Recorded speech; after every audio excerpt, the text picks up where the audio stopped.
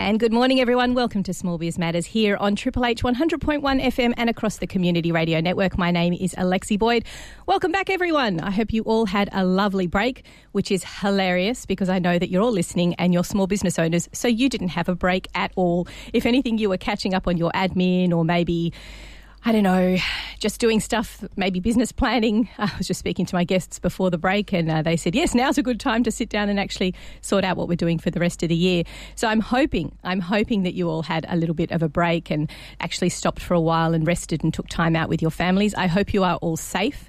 Those of you who are listening with small businesses who are struggling, I understand there are things that are going to happen to make everything fine again, but in the meantime, we'll just pick ourselves up and dust ourselves off like we have for so many millennia as small businesses. Now, I'm really excited about today's program because I've got a couple of true entrepreneurs. When I think back to when we were at uni, anyone who was an entrepreneur was basically someone who was unemployed. But we have some true inspiring story to share with you today. And it's all about social enterprise. Now, we're welcoming a pair of inspiring young female entrepreneurs who, after growing up locally on a semi-rural part of Greater Sydney, took that life experience and founded a company called Aggie Global. It's a social enterprise connecting small farmers to big markets in developing countries via an e-commerce platform. Completely new, completely different. I'm really excited to hear about their journey today. Now, social enterprise, when we think about it, isn't necessarily a new concept in small business. We incorporate it a lot in the way that we operate. We support local community. We do advertising in the local paper. We think socially when we're existing in our local enterprise as small businesses. But it has been wholeheartedly embraced as a way to find a balance between income and inspiration by the millennial generation. They begin their entrepreneurial journeys. They are hungry to find meaning. It's not just about the money. It's actually a lot more about finding purpose in what it is that they're doing and in what they're achieving and the way that they give back, not just locally, but to a global community in which they operate. Millennials don't think of running a business as just being local. They think of it as global. Everyone is a potential client. Everyone can potentially see what it is that they're doing, and everyone can support them as well. But how do you make sure what you're doing is financially viable and not just going to burn out your goodwill and everything that you've achieved? Lisa and Zoe Paisley are here today to share with us this story of building a business from the ground and the heart up. Girls, welcome to the program. Hello, thanks for having us. Now, I'm really excited about today because I came across your business enterprise and what it is that you're doing through a mutual social kind of small business entrepreneur that we all know and love. And that would be Jono. Hi, Jono. I know you're listening at the moment, but let's talk a little bit about how it all got started. What was the inspiration? So, Zoe, let me ask you first. Tell me about the Agritech business and where did the idea first come from? Hi. So, Aggie Global is a social business and it's all about connecting small farmers to big markets. And we're doing that via e-commerce platform. And we literally just showcase the local food that is available in developing countries. The idea came from... We always had a passion for agriculture. We had a lot of exposure from it, from being quite young with horses and chickens in the backyard. And when it came to studying a degree, we really wanted something that had impact. And everyone needs to eat, and agriculture is what allows people to eat. So that was kind of the first kind of step towards building something with impact. And so then we studied agriculture at Sydney University, and through that we did heaps of placements throughout Australia, so out at Wagga and out in the country. And then we also did it around the world. So we went to Laos near Vietnam and Cambodia, and we also went to Fiji. And we spent about 3 years in Fiji just working there and talking with farmers, and we really saw what was going on there, and we saw a lot of opportunity over there to be helping the farmers and really kind of building up their economy through agriculture. And so that's how we kind of found our way into agricultural development. And from that, in Fiji, they're importing $30 million worth of food for the tourism industry alone, and that's just to feed the tourists. And when you look at the Fijian economy, the majority of farmers are living in poverty. So there's this massive disconnect between the tourism industry having to feed all the guests and everyone and the local economy. And so we were just kind of blown away by the fact that there's so much money being spent and it wasn't getting to the people that needed it. That's crazy. Yeah. It doesn't make any sense whatsoever. Yep. Because, I mean, to me, when I think of Fiji, I think of it actually something quite lush, and I guess they would be very good after all those generations of actually having a successful agriculture industry. It doesn't make any sense whatsoever. Yeah, and so that's what we were seeing, and we're like, there's such a massive disconnect, and that's kind of where Aggie Global was born, was just creating that awareness about the local food and really connecting those two disconnected industries. And also the fact that people are obsessed with food when they travel, aren't they? They love it. And I love the way that you guys have found this connection between what we love to do. Like, people don't just go somewhere and bring, a backpack full of food and eat 2-minute noodles. You go out there to actually experience the local culture and the local food. And you guys have somehow made a connection to be able to support the local community in doing so. How do you start that conversation with those big hotels and those big businesses who continually import everything? Lisa? Yeah. Well, those businesses are actually really open-minded with the whole thing because they are hiring a lot of local staff members, so they do see those issues. Like, all the local employees are coming from villages down the road where their families are farming or fishing and those kind of things, but they don't have the mechanisms to really put it into place. So when we started researching the whole topic area some more, we came across all the little issues that were causing the disconnect. So communication, the awareness, pricing, and the unreliability of the farmers is what the hotels were seeing, but it wasn't necessarily true. It was because the farmers weren't guaranteed that produce was going to be purchased. So really looking deeper, we could see what issues the hotels were facing, and then we could work out a service that could meet those issues. So how do you, because I would assume that these big businesses like the Hilton, and I'm just thinking of big names, but they would basically be having agreements that are already in place, and they're going to say, no, we've already got agreements with our suppliers. It's a 3-year contract. We can't break that. We're going to lose tons of money if we break that contract. So that's not an option for us. Is that one of the brick walls that you come up against when you're talking to these bigger guys? Yeah, of course it is. So they have agreements with importers and middlemen and people like that. So it's about being like, okay, cool, if you want to stay with those suppliers, that's all well and good. We can try and integrate them in, but our focus is local produce. So we will only have local farmers or middlemen who are sourcing 100% local food. And so your business model is to be the middleman, if you will, between those farmers and those larger corporations, so that to encourage them to I guess purchase locally. Yeah. So middleman, and also a little bit of education, because as Zoe was saying before, they aren't aware what produce is available and when. Well, that's crazy. I mean, all they got to do is take 5-minute walk down to the markets and see what the local produce is. That's nuts. Or just, Google it. Yeah. Well, the thing is, the information is not always on Google, so that's one of the biggest challenges. Yeah. And so if they go to the local market, they're like, okay, cool, this is available today, but what's available in 3 months?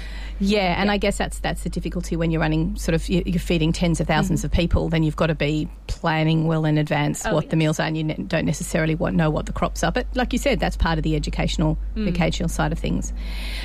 Zoe, tell me about what was it that drew you to specifically to the market of Fiji? What was it that made it so? I mean, I've been there. Anybody who's been there knows how wonderful it is. But what was it that drew you as an opportunity to really build that relationship between the farmers and the users of the produce? Yeah. So initially we went there as part of a placement, and Fiji caught our eye mainly because we hadn't really considered it as a place to go.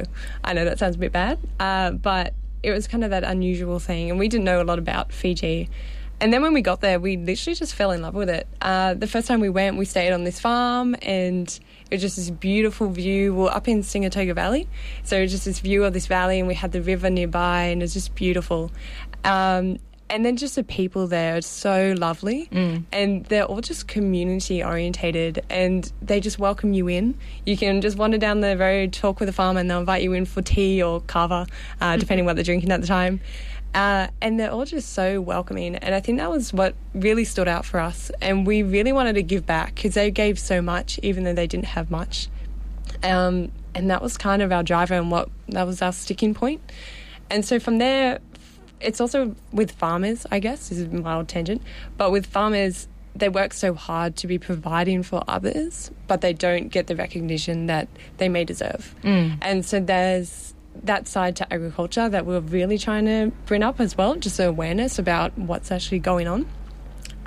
But it's quite obvious in Fiji as well, just based on their community and things like that. So yeah, pretty much just fell in love with the place and the people, and we wanted to give back to them.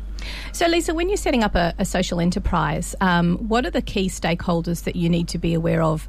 I guess taking your experience in the global community, who do you need to be making friends with? Who do you need to be connecting with? Yeah, there's so many different groups you can be connecting with. I think for us in Fiji, one of the biggest ones was obviously the government, and reaching out to the Ministry of Agriculture just to see what programs they had and where we fit in. Could we do something different? Could we Were they work quite with open them? to that, or did they sort of say, oh, it's Australia Big Brother, another organisation coming in? What was the feeling, the sentiment when you were trying to make those connections? It kind of depended on what stage of the conversation you were at. Like, at the beginning, they were like, yeah, this is amazing. Like, thanks so much for coming in here and helping us out and things like that. And they kind of saw us as more as like a research body or like an aid program or something like that. So as you explained further down the conversation that, oh, we're a business, we will be generating some kind of money from this, they not so much stepped back, but they were like, here, have free range, pretty much. They left us alone a bit more, which is fine by us. It made it a little bit easier, I guess, to work there. So you've got to be making connections, obviously, with government at different levels. And then, obviously, how do you had that relationship with farmers that you'd done the Placement interns with, yeah. How do you build that relationship with more and more of that, I guess, key stakeholder group? Yeah, the community. There's a hierarchy over there, so you have to go to like the village head. You have to be accepted into that village. You do a kava ceremony, and then you're welcome, and you can come back and forth as many times as you please.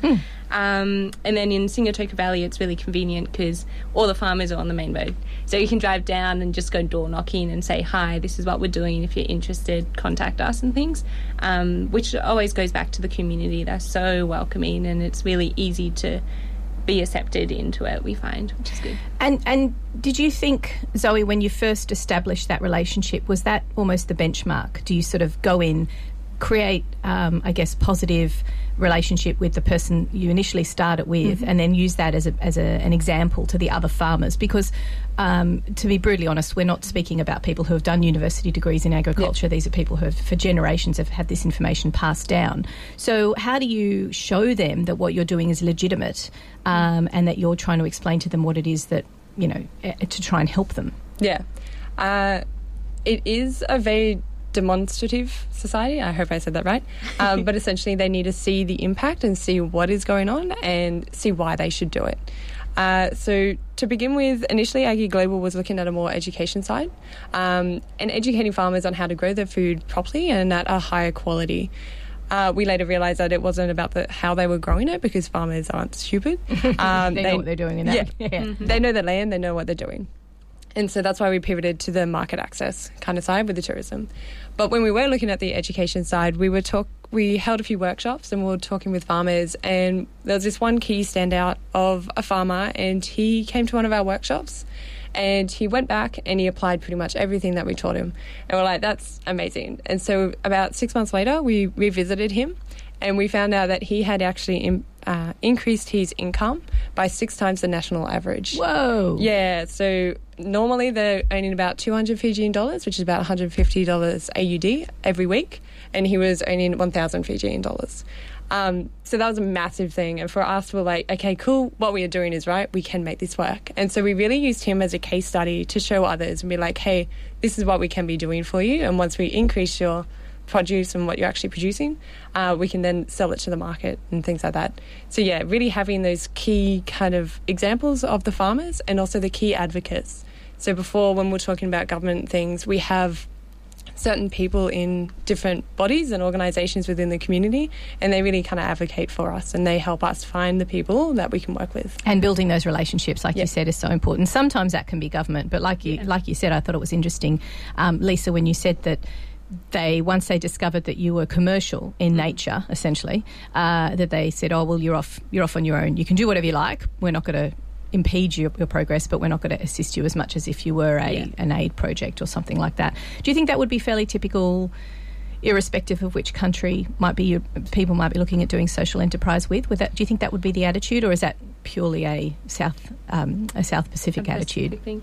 I think it would be fairly typical. I think because social enterprise is still a fairly new concept, government bodies haven't really adapted their policies and their programs to suit their needs. Like, there's a lot of different grant programs out there, but that's more for any small business. It's not specific to social enterprises. So I would say it's fairly stereotypical, I guess. And is that something you'd like to see governments do more of, which is supporting social enterprise commercial interests to help boost that part of the economy? Yeah, I'd say yes. I think for us, social enterprise is really this hybrid of making that positive social impact, but also having that lasting impact, because you're getting that profit, and the profit is what fuels your impact.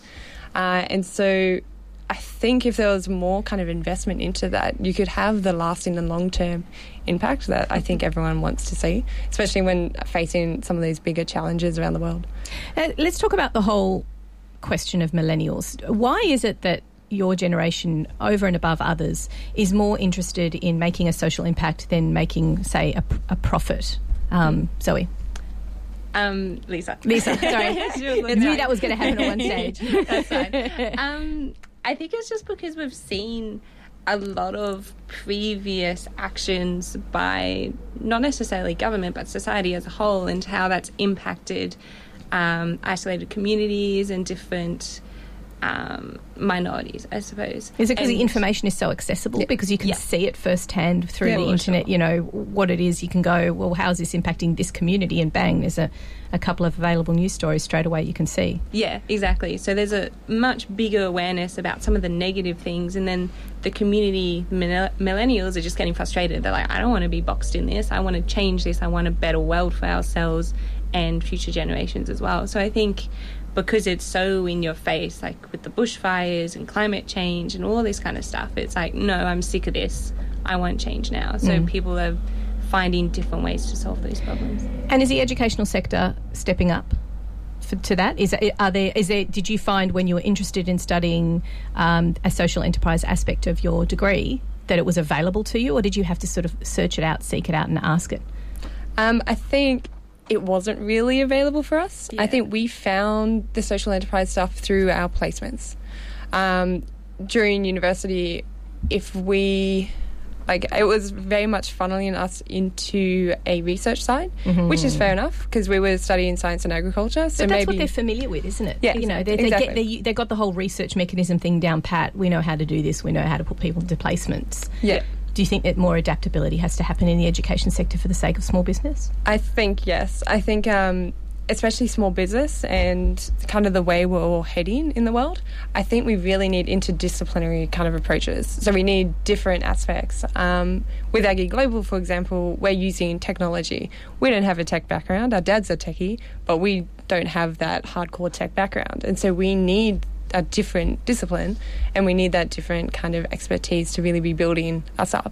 And I think that's going to be a lot of the future stuff. Like, tech is just growing so rapidly that we do need the different opinions and perspectives, I guess. I love the interdisciplinary approach. It's exactly right. That's how, I guess, small business has to operate, and we need to see education step up in that way. We're going to take a quick break here on Small Biz Matters, and when we come back, I want to talk to you about the process of beginning this sort of social enterprise business and why the whole social enterprise sector is growing. You're listening to Triple H 100.1 FM. We're back with Small Biz Matters after this. Today we're talking all about social enterprise. We're talking and learning from the next generation of entrepreneurs who are setting up social enterprise-based businesses. Now, what is that, you might ask? Just before the break, we were talking about the way to establish a business. What's the inspiration that Aggie Tech, my guests today, have drawn from, and why is it that they're heading in this sort of direction when it comes to setting up a business?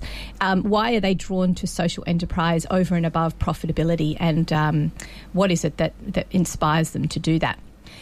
I want to talk to you guys a little bit more about where the practical nature of how we get set up. Now, just before the break, Zoe, we were talking about the fact that you've got to connect with lots of different key stakeholder groups. That's really important. Establish relationships. I mean, everybody in small business knows that. What would you say was one of the main mistakes you made at the beginning when setting it up? What was maybe one of the assumptions that you'd made that really you'd like other people to learn from? We've made a few mistakes. You always do.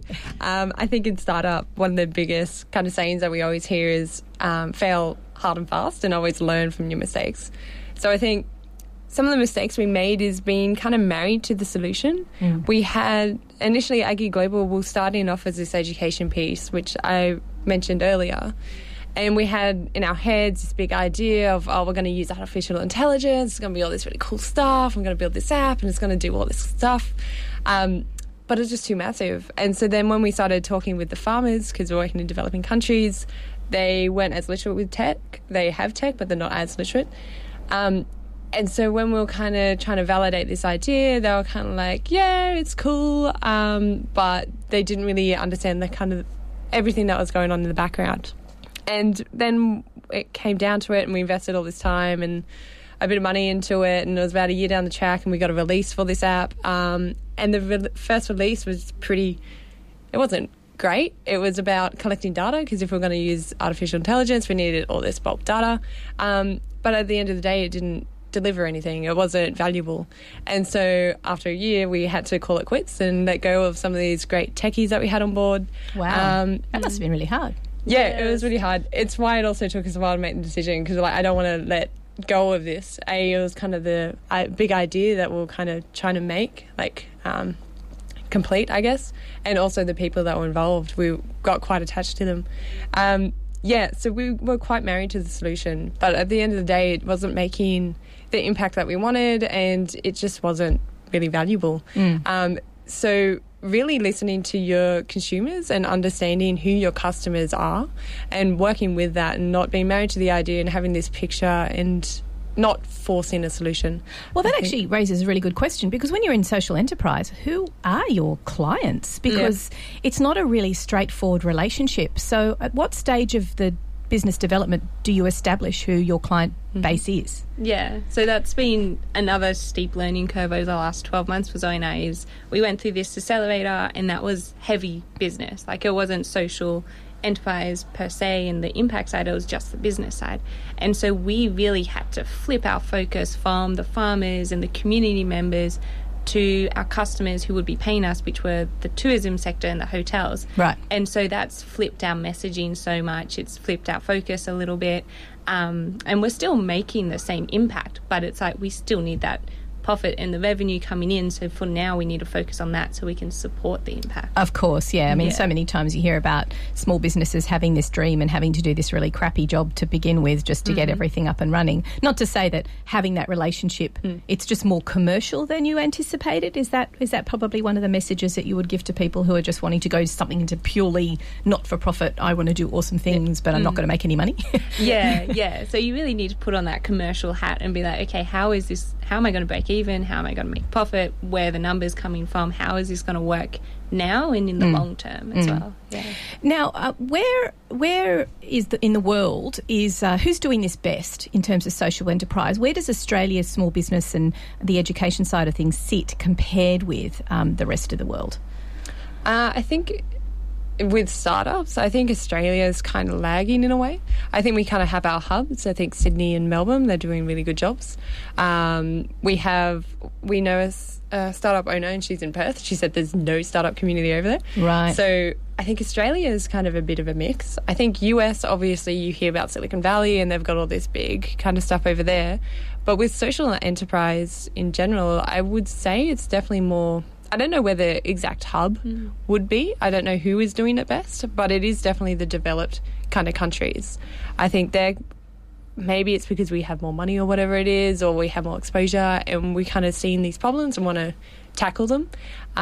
Maybe that's it. But I think there really isn't a lot going on in developing countries.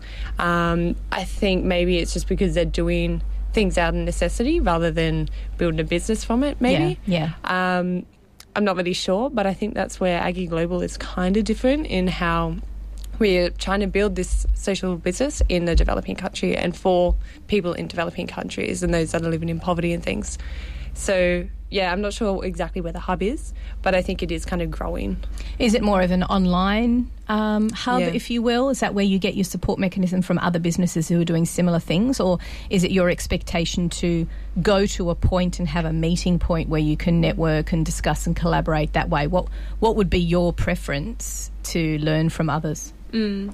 Mostly online, really. I find it really convenient and easy, and you can reach out to anyone no matter that geographic location. So one of the big things that stick out for Zoe and I is that we were given the Commonwealth Youth Awards last year, and that was just applying online, and from that we got this big community in the Pacific and the UK and Africa, all trying to address the SDGs, Sustainable Development Goals. So I think the easiest way to find those social entrepreneurs and people interested in the space is through online, and just finding the right forums and social media pages or whatever it happens to be. And what would be your expectation from big business? What role do they have to play in supporting social entrepreneurs and small business in this way? Is it through award schemes? Is it through money? I mean, what in your mind do you think is their way of supporting you? I think it kind of depends. I think for any startup, money is going to be kind of the hardest thing. So any money is always great, especially free money. But whether or not that is the best way, I think if you're having these big companies that are supporting smaller companies and those that are making that good positive impact, I think that can go a long way, because they will have their own network, and it's just the recognition and the awareness about what that company is doing, the small business. So supporting you through, say, marketing ploys and saying, this is an award system we've got in place, but we're also going to support you through a bit of a PR campaign. That always helps as well. And I was thinking pilot programs as well, especially for the technology businesses, just having that first customer who's like, I know this isn't going to be your biggest, best product, but I'm willing to give it a shot because I believe in your cause. And having that partnership from the get-go to support you in the long run would go a long way too. Yeah. Almost creating a bit of a financial base, because, and it's not a great deal for them, but it would be a really good starting point. Yeah, that's really interesting, because it's always a discussion point how big business can support small, and I think everybody's got a different idea about how that works. Yeah. So I'm interested to hear what your sort of social enterprise thoughts are on that.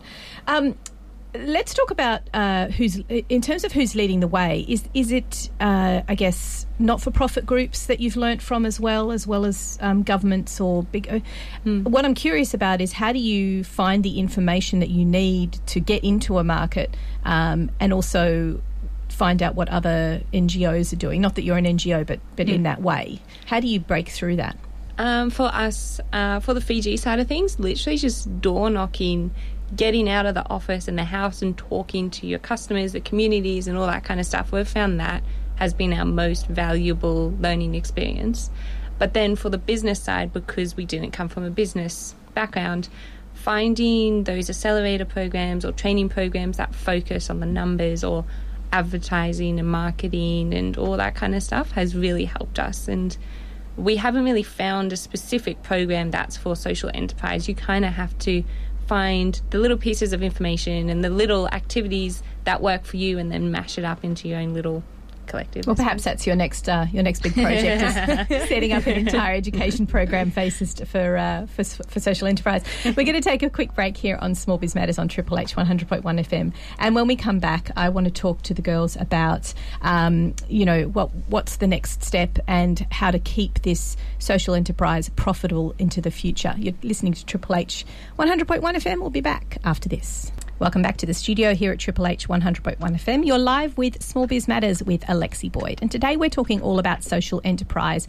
in agritech.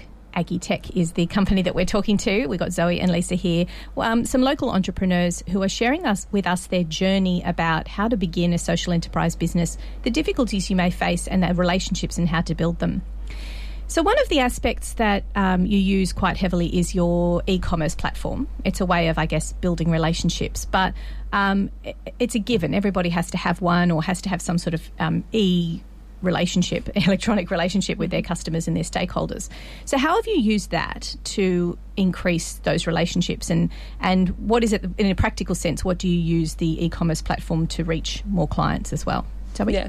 So one of the bigger problems when we started going to Fiji and talking with the tourism industry is the chefs, they come in every 3 years, and in those 3 years, like after those 3 years, they leave. But during those 3 years when they are there, they don't know what is available. So we really use the e-commerce platform to showcase what is locally available and the seasonality of that food. And it gives the chefs the ability to actually plan their menus so then they know what's coming up and they can buy when they can. And it just means they get to plan things. It saves them time. It saves them money. And so as an example, we've been through the e-commerce platform, we have a farmer on board, and they come from Taveuni, which is a small Fijian island, and they grow edible flowers. So it's just like a garnish, something bright and colourful to kind of add to your dish and make it a bit more fun and memorable. And so we put these up on our e-commerce platform, and then the Hilton actually found us, and it was a chef from the Hilton, and he was really intrigued by this, and he really wanted to support local farmers as well. So from that, we've been getting weekly orders with the Hilton, and they're super supportive of buying the local food and everything like that. So the e-commerce platform really helped us kind of show what was locally available and help the Hilton and other hotels support the local farmers. And this is obviously not something that a local farmer would have access to or have the ability to set up or maintain in any way.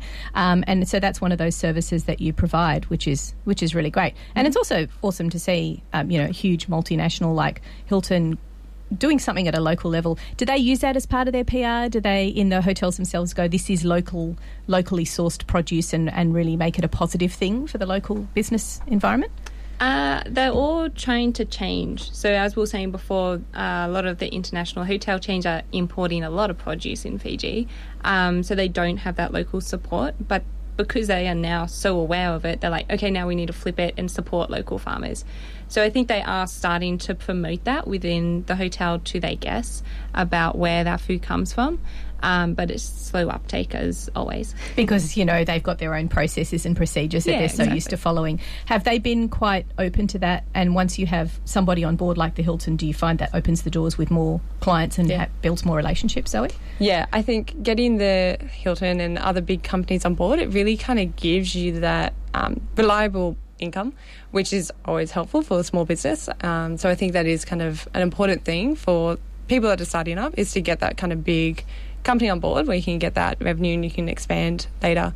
Being able to work with the big company from the get-go really helps, because then you can expand to other bigger companies and also the smaller ones, because you have a system in place that works. And you can showcase that. Yeah, I was just going to add finding the right people, because when we're approaching those hotels, we were like, okay, cool, we'll talk to the PR guy, or we'll talk to the accounting team, or whoever it happens to be, like the purchasing officer. But we found that the most effective person to go through was the chef, because they were most passionate about where the food comes from. They want fresh food, they want it to be locally grown, all that kind of stuff. So finding the right person really helps, because then they will go out of their way to help you support them in a way. Yeah. So you've established this quite successfully, and you've built a really good process in Fiji. Do you see another market that you can move into in terms of another country that's fairly similar, or do you fear that once you move into a different economy and a different market and a different government that you're going to have more hurdles to move through? Or do you think that you've established enough of a business reputation that you can move easily between countries? Lisa? I wouldn't say our reputation's that big yet in Fiji. Like, we're getting there, but not so much that other countries know about it. But the Pacific is really good. Like, everyone works together, like Samoa and Fiji. We have contacts in those other countries now, which is really convenient. So I think when we do aim to scale internationally and globally, that will help. Mm-hmm. And a lot of the cultures are similar. They're not exactly the same, and there'll be a lot of nuances we need to learn when we go there. But I think we're creating a system and process that will help us identify those different challenges and then address them as they come up. Yeah. What do you think in general, say, Austrade and the Australian government can do better to support social enterprise? Are you recognised as commercially viable and supported as much as other businesses, do you think? This is kind of an interesting question. We always have people approaching us and be like, oh, have you talked to Austrade or New Zealand Trade? And we're like, we have, but it hasn't gone anywhere. And I think the main reason for that is because we are this blend of social business. We're for profit, but we're making that social impact, and but we're not a charity kind of thing. Yeah. It's so very... they're having trouble placing you. Yes. Yeah. Exactly. It's very confusing for people because you don't fit a mould, so to say. And so with New Zealand Trade, the main thing I remember from them is they were like, yeah, we want to support you, but we don't have the funding because you're kind of this weird thing. But if you find the farmers that want to like export or whatever to New Zealand, then we can support you that way. And that's how they would be making that impact. So and if you had to sort of change your business model to fit in to be able to access those services? Yeah, in a way. So it's kind of more, we're telling these bodies what we are doing and saying, hey, we're doing this cool stuff. If there's an opportunity that comes up that links and we don't have to change, that's great. But otherwise, we're just doing this cool stuff and we'll contact you if we have any leads. It's kind of how we're playing it. It's kind of weird. Isn't that a bit inflexible? Like a little bit. Yeah. That's what we found. We could be wrong and we could just not be talking to the right people, like Lisa was saying. But that's just what we have found so far. Yeah. Well, I think that's really important that the government bodies get this messaging that small business is constantly adapting and changing and moving, and they need to be keeping up with that. Yes. Yep. So how can they learn about what social enterprise is doing? Do they need to get on the same platforms as you and understand what this, I guess, microsystem of small business is evolving into? Because it is growing. I mean, millennials are totally interested in mainly doing this and not being necessarily entirely for profit. So how can we break down that barrier between old processes and what's really happening in the real world, in your opinion, Lisa? I think it's all about the conversation, really. There's a Facebook page called Sydney Social Entrepreneurs or something like that, and everyone keeps posting up these different opportunities out there. And just helping the government get that awareness about what it's actually like on the ground, starting up these businesses and the problems we're facing and what support we need. That's going to be the biggest thing. Yeah, because they can't have like a million meetings with a million businesses. No. They need to tap in and really learn what you guys are doing in the places where you operate and educate yourselves. Yeah, exactly. So, having the conversation, maybe promoting more pages and forums to post up some of the challenges or ideas for support and things like that, but it's all going to take time. Yeah.